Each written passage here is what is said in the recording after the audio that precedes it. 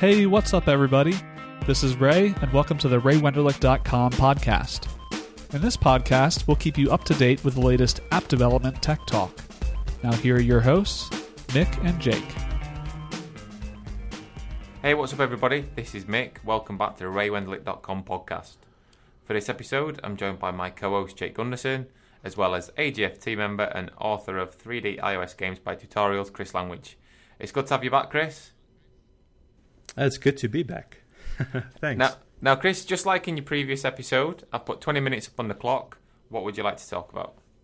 One of the things I really want to talk about is what I've been doing the past few months.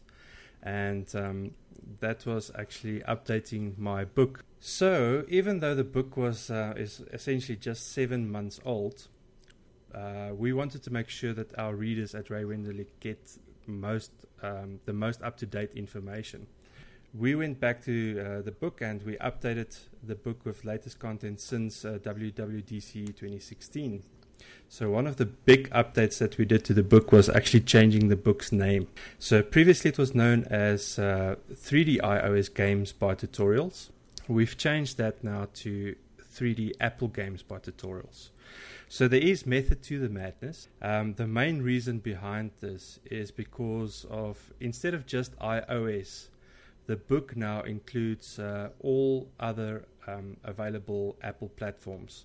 So our readers will now be able to make their SceneKit games run on iOS, Mac OS, tvOS, and also watchOS. So that's very cool addition that we added to the book. The book also obviously includes content introduced inside of or at WWDC 2016.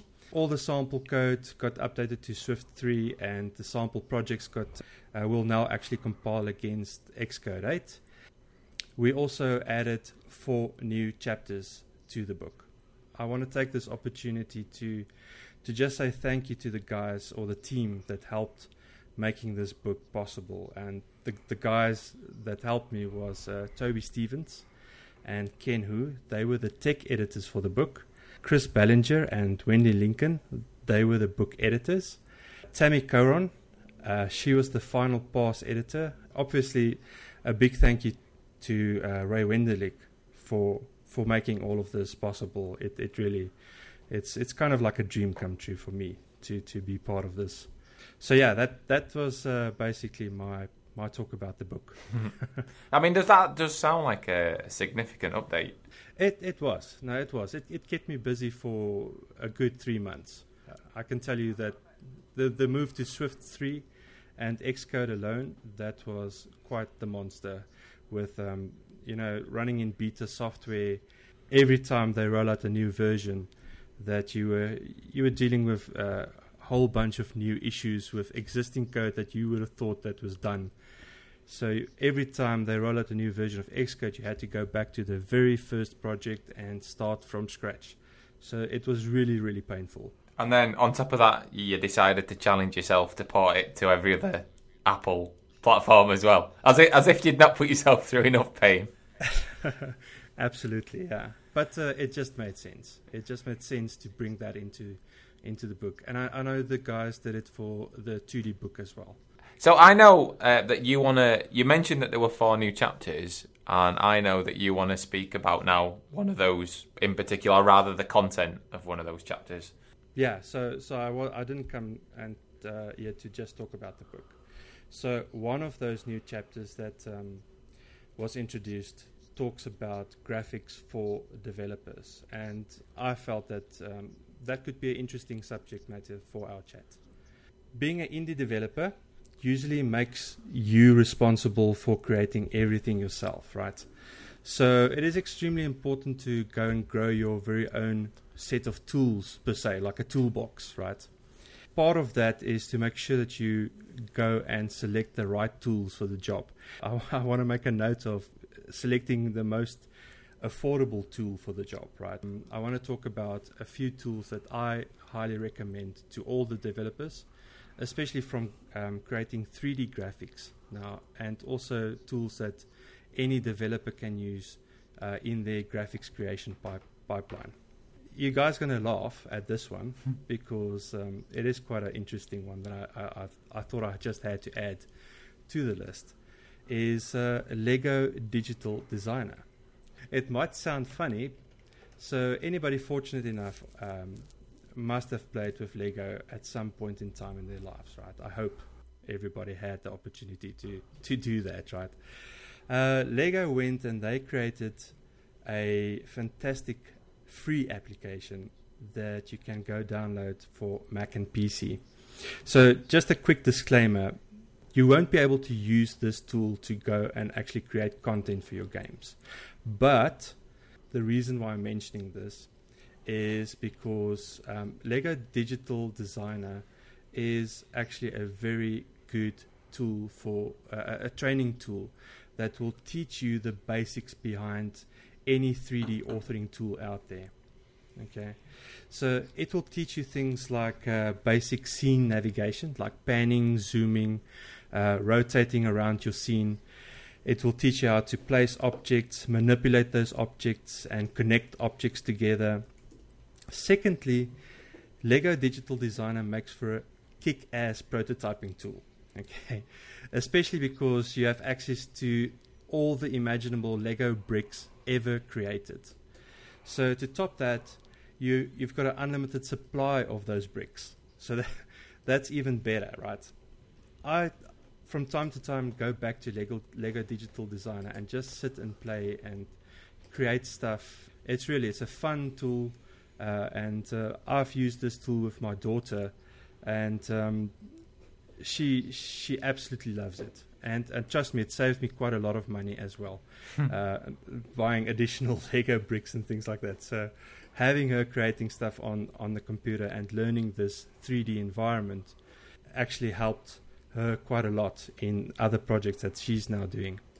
So I highly recommend this tool for everybody out there. Even if you are a 3D pro, Lego is always extremely fun to play with anyways. What's Lego's interest in it? Can you buy Legos based on your designs, or what is the point from Lego's point of view? So that was the initial version, the idea behind the initial version. So you were able to build a little Lego environment, and what you could do is you could then submit that, and they will send you a pack of Lego bricks containing all of the bricks that you used inside of your little scene that you created.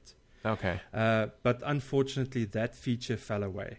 It's probably too expensive for them to custom pack Legos, I'm guessing. Yeah, maybe. I'm not 100% sure why that feature fell away. The other cool thing is you can actually create, like the instruction manuals that you get with a box of Lego.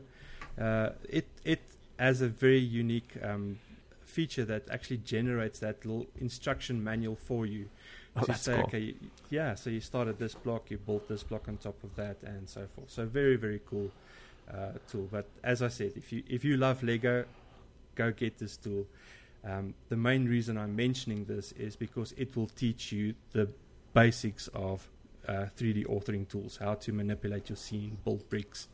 You can take that knowledge then to Xcode and build environments and scenes using that same knowledge and methodology of manipulating a 3D scene. Yeah, I mean, I'm just having a look at the screenshot. I've just done a search on some screenshots on Google because unfortunately there's no screenshots on Lego's own site. I can see what you mean because the interface. I know you're going to get on to talking about Blender. If they are polar opposites because this is so. I don't want to use the word basic because I've looked at some of the stuff in the gallery that they've got, and obviously you can create some quite intricate models. But like you say, I mean, they have obviously targeted this as a specific audience, and they've built their app around that. And I can definitely see your point that it's a great learning tool because it is so. Blender, for somebody that's never used a 3D package, when you first open it, will be incredibly overwhelming. And this is the exact opposite. I didn't want to use the word underwhelming, but this is the opposite of that. And also, if it does use some of the same tools, like you say, to pan and zoom, then at least when you move up to something like Blender, then you have some familiarity. It's not entirely a foreign concept. So I think that was really good to bring that into light, Chris. I'd like to echo that. Like, I tried to learn to use Blender several times before I finally was able to get a functional working understanding of how to use the tool enough that I could actually build something to put into one of my games. And it was excruciating. Like, the interface has so many modes, and it's so non-intuitive. It's like this major investment of time to learn how to use Blender, and it's a very powerful tool, and it's a professional level tool. So if you want, professionals use it to do their work. So it's a very powerful tool, but there are a lot of other 3D designing packages that if you're brand new, you should probably not start with Blender unless you're really invested and really committed to spending, hours and hours learning how to use the interface, because it's not fun. Yeah. So the method to this approach is to actually start you off slowly, and then take it a step further with a next version of a tool that actually can create content for you, and is also not as difficult as Blender. Yeah, as I said, I still use Lego Digital Designer just to go back and I sell them or sometimes create prototypes of little vehicles and houses, and it's really so cool to actually use it as a prototyping tool as well.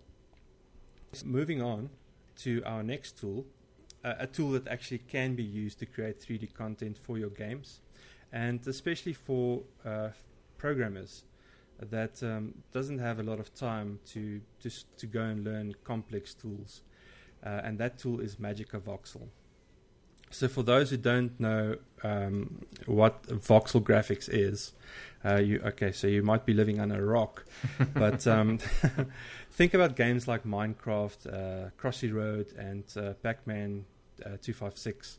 These games made voxel graphics extremely popular these days, right? With those games in mind, you make use of a thing called a voxel, which is essentially just a cube, and you basically stack cubes together to create various blocky terrains, shapes, and characters in 3D space. The plus side, or the plus side now, is that with your newly adopted Lego Digital Designer skill set that you're going to pick up, right, you'll feel right at home inside Magica Voxel, because it is all about scene navigation, panning, zooming, rotating, and placing blocks. That those two kind of went hand in hand for me. So a stepping stone, Lego Digital Designer, and then go straight for Magica Voxel. The problem with Magica Voxel is the user interface is somewhat of a shocker, and it will take some time to get used to. But trust me, once you've got the UI figured out, you won't want it any other way. The person who created it really did a stunning job with creating the UI, and such a unique UI as well. So for those who know knows my book, they might have seen the front cover. There's a little voxel pig in front of the front cover. That that pig is called Mr. Pig, and that character was actually created using Magica Voxel. There's an additional chapter now in the book. This chapter that focuses on graphics creation takes you on a step-by-step guide to create that pig from his snout right down to his tail. Okay, so very, very cool a part that we added. The cool part about now Magica Voxel is you can export your creations into popular formats. One of those formats is OBJ files, which is understood by all the major 3D authoring tools out there. Bonus is Xcode now also can understand OBJ files. So it's really, really easy to import one of your Magica Voxel creations into Xcode and use it inside of your games. So really, really cool. In that chapter, do you walk the reader through that process as well? Yes. The best approach that I saw to teach the reader all the various things that you can do as you build your scenes is actually to go and create something. And it just made sense to use Mr. Pick because he's the epic character of the whole book. And I take the reader through all the steps from creating a new project, start to build the feet, and then the body, and then the nose, and then the eyes. So every step uses a different type of tool to create a different type of part of the pig, so to speak. And through the whole process, I think it's a few steps that I take you through to create it. But after creating that pig, you've actually used all the available tools that you typically would use inside of Magica Voxel. Cool. I mean, that's really good because, like you say, this is another app where on first launch, you're like, what the hell? And then also, there is some idiosyncrasies that you have to learn that aren't immediately obvious. Like, to give you a couple of examples, like obviously you'll be well aware of these, but for people listening, you can only work within a limited workspace. So I think you work within a cube within Magica Voxel. That's right, isn't it? And it's like 126 by 126 by 126. So you can't make huge, big voxel scenes. If you want to do that, you need to either... You can make quite big scenes. They've upped the capabilities quite significantly. I can tell you that much. Okay, but from what I understood is that you can take them out of Magica Voxel, the editing tool, but you can then download the Magica Voxel viewer, and then you can piece them back together in there. Because obviously you can create a rendering from this stuff as well. It's not just about creating an object to take and put in a 3D engine. You can make traditional renderings as well. And then the other thing that I think catches a lot of people unsuspecting is the way that the palette works, and the way that it's difficult to explain without people knowing that the people that you're talking to have actually seen the interface. But if you imagine a grid of, I don't know how big the grid is. I think it's got 256. It's adjustable. Oh, is it? Yeah, it's adjustable. Okay. Yeah. And if you assign a color using the palette to a voxel, and then you change the color in the palette of that specific grid, then it updates all the voxels that you have assigned that color to. Which, when you start working with it as a tool, you actually realize how intuitive that is. But it is different behavior to say,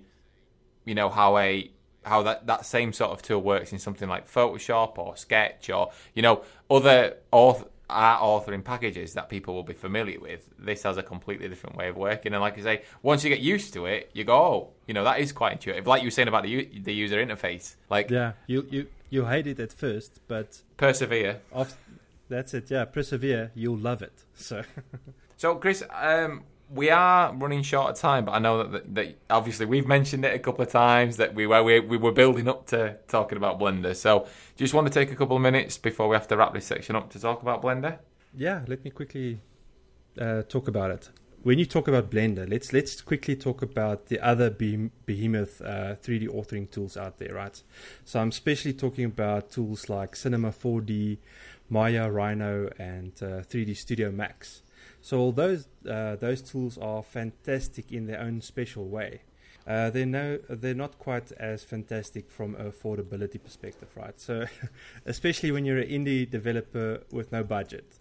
Enter scene Blender, right? Blender is by far one of the most powerful 3D authoring tools out there, available for Mac and PC. I'm not sure, probably other platforms as well, because it is open source.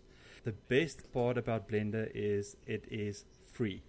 With Blender, you can construct 3D worlds, objects by manipulating points known as vertices in 3D space.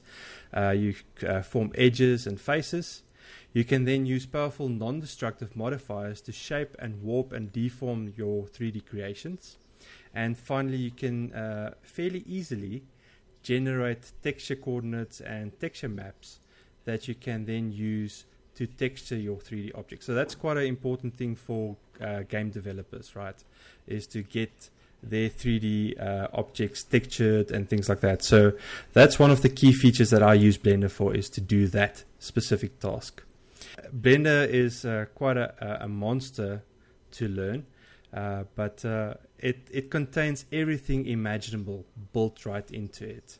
It will take you time to master it, but take it in small steps and you'll find that it's not that difficult as soon as you start to get used to the basics behind it. Just to point out one of the key features that I use Blender for right now, and this is specifically talking about voxel graphics now again, is I use Blender for scaling and rotating my objects, so my voxel objects that I've exported out of Magica Voxel. I then convert that object into a collada format, which is also an open format, which then can be used like game engines like Unity, and also Xcode supports the collada format extremely well as well. Okay, that's great. Now, hopefully, with that, significant update that you've done to the book, and we'll make sure we get some links into the show notes to the store page if anybody's interested in picking that up. And also, I know Chris Bellinger put together a post highlighting what's new, so I'll put a link to that in the show notes as well. People can check that out. But hopefully, with that update and you talking about these free tools that people can pick up, and quite importantly, a sort of a learning path as well. Pick up Lego Digital Studio and learn the basics before moving into this other stuff. Some people that perhaps were off put by 3D and working with games and stuff might just inspire them to give it a shot. So hopefully, anyway, that's what we hope for the podcast, that we inspire you all, and you go away feeling as though you've learned something, and that you're motivated to go and try something new. Now, before we move on to Jake's topic, we're going to take a short break and hear about this episode's sponsor. Tired of your dead-end job? Ever thought about changing your career?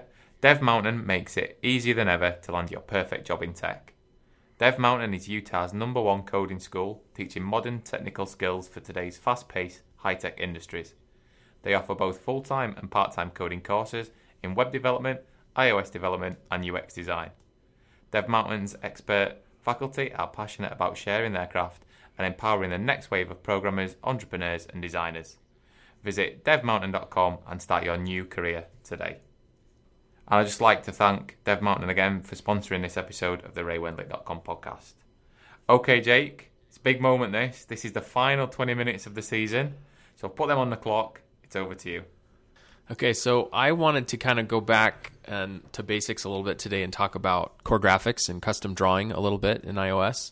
Something we haven't talked about for a little while.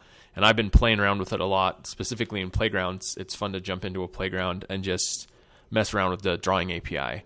There's some new, Swift 3 has made the core graphics API a little bit more friendly, which helps a little bit. So just to kind of give those who've never worked with core graphics or beginners an idea of what I'm talking about, core graphics is a drawing API that has a really, it's quite old. Its origins go way back to PostScript printers and PDFs and code that is really, really low level to kind of describe shapes and different ways of drawing. And so the first thing you probably want to know about core graphics is that everything is done using a core graphics context. And the context is it stores kind of the state of the drawing engine. So if you are drawing a circle and you want to fill that circle with a color, and you want to stroke the edges of the circle with a different color, the core graphics context is what keeps track of all those variables. You will go in and you'll set the path on the context. You will set the color, the fill color on the context, and you'll set the stroke color on the context, as well as a bunch of other variables. And then you'll tell the context to go ahead and fill. Now, so everything is done kind of through the mediation of the context. You might have used Bezier paths and other drawing APIs that are higher level. The original core graphics API is a C API. And so you might have used a UI Bezier path or an NS Bezier path.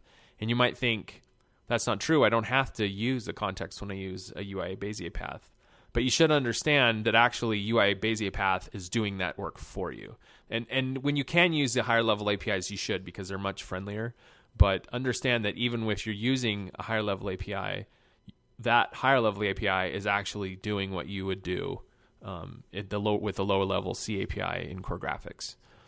And there's one thing I should say is there's different kinds of contexts. And so The main kind of context that you are familiar with, even if you don't know it, is the drawing to the screen context. And so that context is always around. Anytime you're seeing things, that's being used. But you can also do a bitmap context, which is a context for creating images. So if you want to output a JPEG or some other kind of image format, you would want to use a bitmap context, and you can create a bitmap context and then draw whatever you want into the bitmap context. And you can then use that bitmap context to either draw the bitmap context to the screen context, or you can save it as a file and put it into a UI image. So a lot of times you'll be doing a little bit of both. But just when you actually go, if you know you're going to need some kind of file version or saved to disk version, then you probably want to use a bitmap context. And then there's also a PDF context. And so Core Graphics is also used for drawing PDFs. Another thing that's important in terms of the Core Graphics API is the path. Now, I mentioned UI Bezier path and NS Bezier path. Those are the Objective-C, now Swift, object-oriented wrappers that we often use to create paths. And again, if you can use them, you should, because they make life easier. But a Bezier path can be lots of different things. It can be circles. It can be a rectangle. It can be a rounded rectangle. There's a lot of initialization APIs in both of those classes to create common shapes very easily. But you can also supply what we normally think of as a Bezier path, which is a series of points and control points that create a curve. If you think about what a font is made out of, a font are actually made out of a whole series of Bezier paths that define the shapes around the shapes of the letters and the serifs and all of that. It's just tons of Bezier path information. I'm not going to try to describe the math behind that, but if you're curious about what I'm talking about, just Google Bezier path and you'll get a pretty quick idea of how Bezier path works. So paths are super important. We use them all the time. And anytime you draw, you'll probably interface with a path, even if you're doing something simple. I should back up and just say why might you care about this? There are several big reasons. There are things you can't do without drawing APIs. If you want to draw something custom, like a custom graph or a custom control that kind of has some kind of effect that can't be represented by a series of static images very well, then those are the big cases. Those are the two big cases where you're going to want to drop down and use Core Graphics. On OS 10 or Mac OS now, a lot of interfaces that you'll have seen on Mac apps, a lot of those aren't represented using images. A lot of Mac developers will use Core Graphics to draw their entire interface. And one nice thing about that is that anything drawn using paths are vector graphics, which means they will scale up and down without losing any definition. And so you end up with a application that has very few image assets in it, and it can be very small. I worked at a company, and we had this high-level professional application, and I think the entire application was under 4 megabytes because it had no large static assets in it. Most apps are the most of the size of most apps is not the code; it's the static assets that have to come with it. And so we were kind of proud that our app was so powerful and yet so small. So if you work on OS 10, a lot of times you'll use Core Graphics. That's the other thing too, is in OS 10, it's not as easy to drop in and just say, make this control have these images as the different states. You can do that, but the support for that was built into iOS when AppKit was first introduced. In OS 10, there's more ways of doing that. And one of the ways, I think when I was as an iOS developer, I don't think I ever had to overwrite DrawRect, the DrawRect method of UI view. And my very first day working on an OS 10 app, I had to understand what I was doing in terms of overwriting the DrawRect method in NSView. So drawing is more important when you're not more important, but you'll use it more on OS 10 than you do on iOS. But I think for anybody, it's handy and useful to have that kind of skill in your back pocket. That thing that you just mentioned about shapes and the Bezier path and all that, just talking from a SceneKit perspective, you can actually use that to go and create your own custom shapes in SceneKit. You then extrude that into a 3D object. So you can totally use that skill inside of SceneKit as well. Yeah, that's a good point. There's a sprite kit shape layer. We have a CA shape layer in UI kit, and as you mentioned, there's a sprite kit way to use shapes. And so if you do know how to do this, if you're comfortable doing it, there is little places all through any API that has a visual component where it can come in handy to be able to just understand how paths work and be able to use a shape in your game or whatever you might be doing. So yeah, thanks for mentioning that. One thing I wanted to mention, Jake. Obviously, core graphics up until the summer was a C API, so it was very typical, like a method that takes some parameters and, like you say, it operates on this internal state. And then, we knew Swift 3 was coming, and as part of Swift 3, they've done this huge overhaul of core graphics and made it sort of object orientated as best they can, probably. So I didn't know if you wanted to touch on some of the big changes. Yeah, I did. So traditionally, you would drop into, say, a drawRect method, and you would first need to get the context, and so you can operate on it. And so there's a UI graphics get current context call, and then that will return the current context. And because you're in a drawRect method, you always have a context inside of drawRect. If you're trying to do a bitmap or you're trying to do something else outside of drawRect, you would want to create a context, and you pass in a bunch of variables and parameters like the size of the context and the color space of the context. There's different color spaces based on what device you're on. Different monitors, different printers, different things use different ways of representing color, and so you have lots of different color spaces that you can use to create a context. Anyway, so you'd get the context, and then, as Mick mentioned, you would then need to call these really long method names, and you would pass the context in and then whatever other parameters. And so, like, for example, you'd set the fill color on the context, which is with a call called CG context set fill color. The first parameter would be the context. The second parameter would be the color. And in core graphics, you're using a C representation. So you use UI color, but then you have to get the CG color property from your UI color initializer. So there's a bunch of really long core graphics method calls that you'd have to learn. And as an Objective-C programmer, they aren't familiar or friendly. It seems like you have to do lots of calls to do something that seems relatively simple. And you've got to remember all these really long function names in order to work with it. Well, as Mick mentioned, in Swift 3, they Swiftified the interface to core graphics.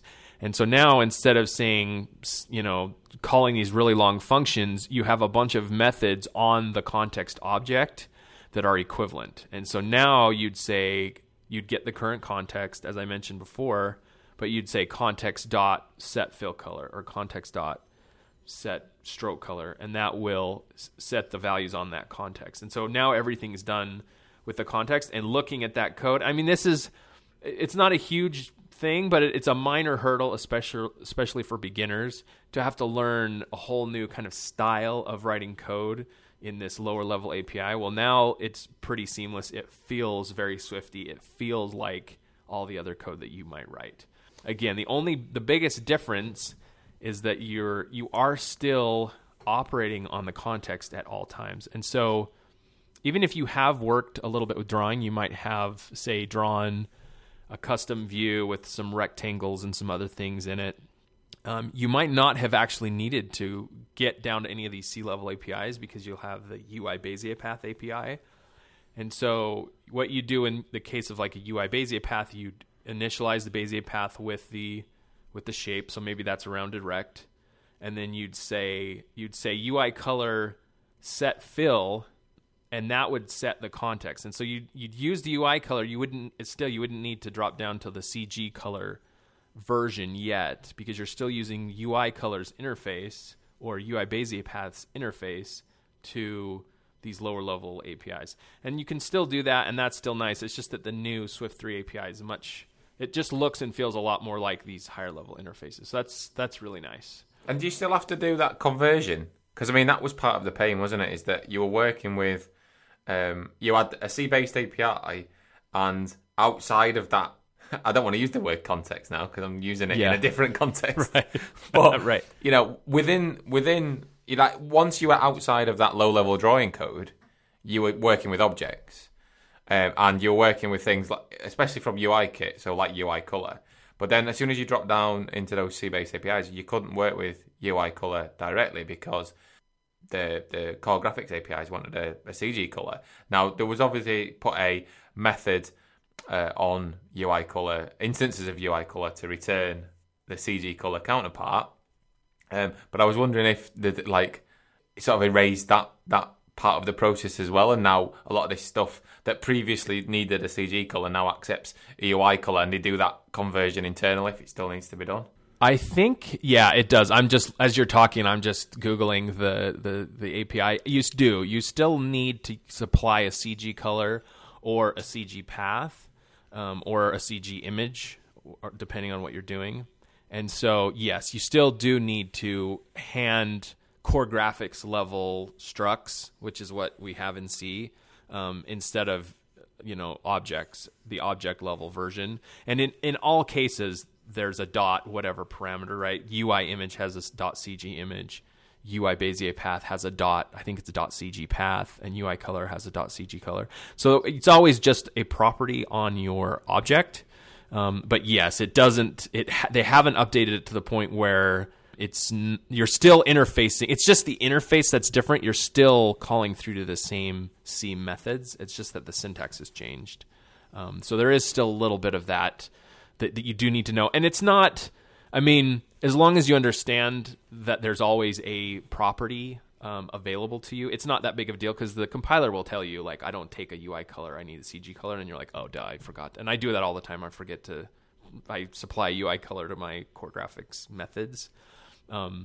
But you do still need to do that. So that's a good question. So do you think then, in this, rather than it being a rewrite, it's more of a facade, it's just a proxy that's sat on top of? Yes. Yeah. Okay. I think that's my thing. That's what it looks like to me, and I don't know the internals, but I believe it's just a different interface to the same underlying C code, rather than actually wrapping stuff in object level things. And in some level we don't need that, because we do have UI Bezier path and UI color. So for example, if you want to set the stroke color of a path, you just say UI color dot red dot set fill, and it will set the current context to a red fill color, right?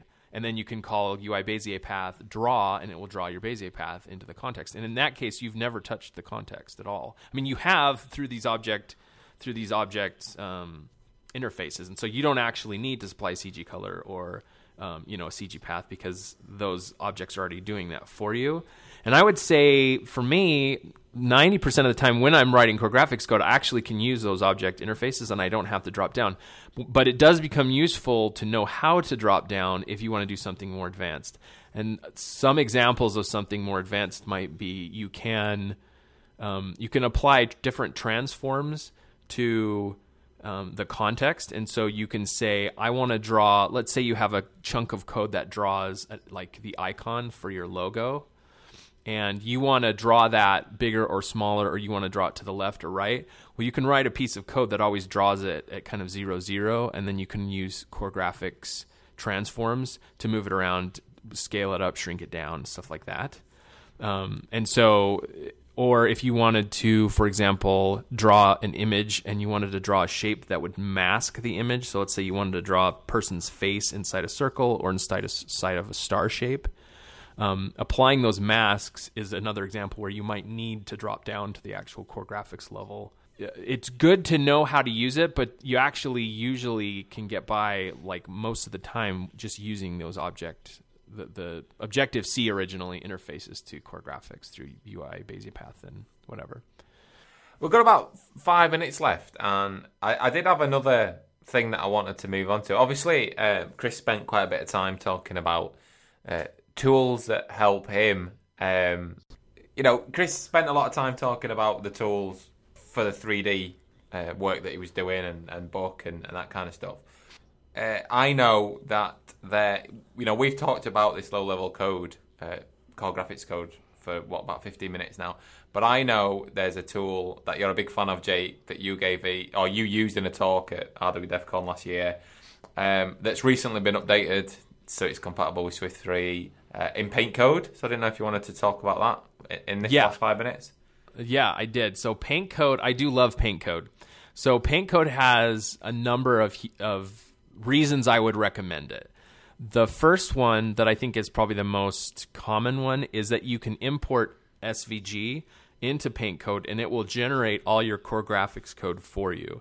So basically you have your artist or somebody using Illustrator or using Inkscape, both any kind of good vector drawing program will output SVG. And so SVG is just a format that basically, it's a lot like the code that generates Bezier paths. It's just a series of points and control points and things that will create these curved paths. And you can actually open up SVG. In many cases, you can open it to XML and you can just read it.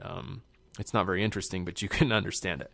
You can basically export SVG out of Illustrator or whatever, and then you can dump that into Paint Code or import it into Paint Code, and Paint Code will deliver for you this sometimes quite large list of core graphics calls that do the same drawing operations that this Illustrator just created for you. And so if you're like me and you're not really that artistically talented, and so you rely on an artist, but you don't want to do everything with rasterized graphics or just static graphics that don't scale well, you can have your artist use vector graphics, and then you can use those in your app with this core graphics code. And that's super handy and can save you a ton of time. I mean, if you had to, with anything that's that sophisticated in terms of like if you had like a Twitter logo, it would take you a long time to a lot longer than you'd want to spend manually converting that or even trying to replicate it in with core graphics calls to control points and whatnot.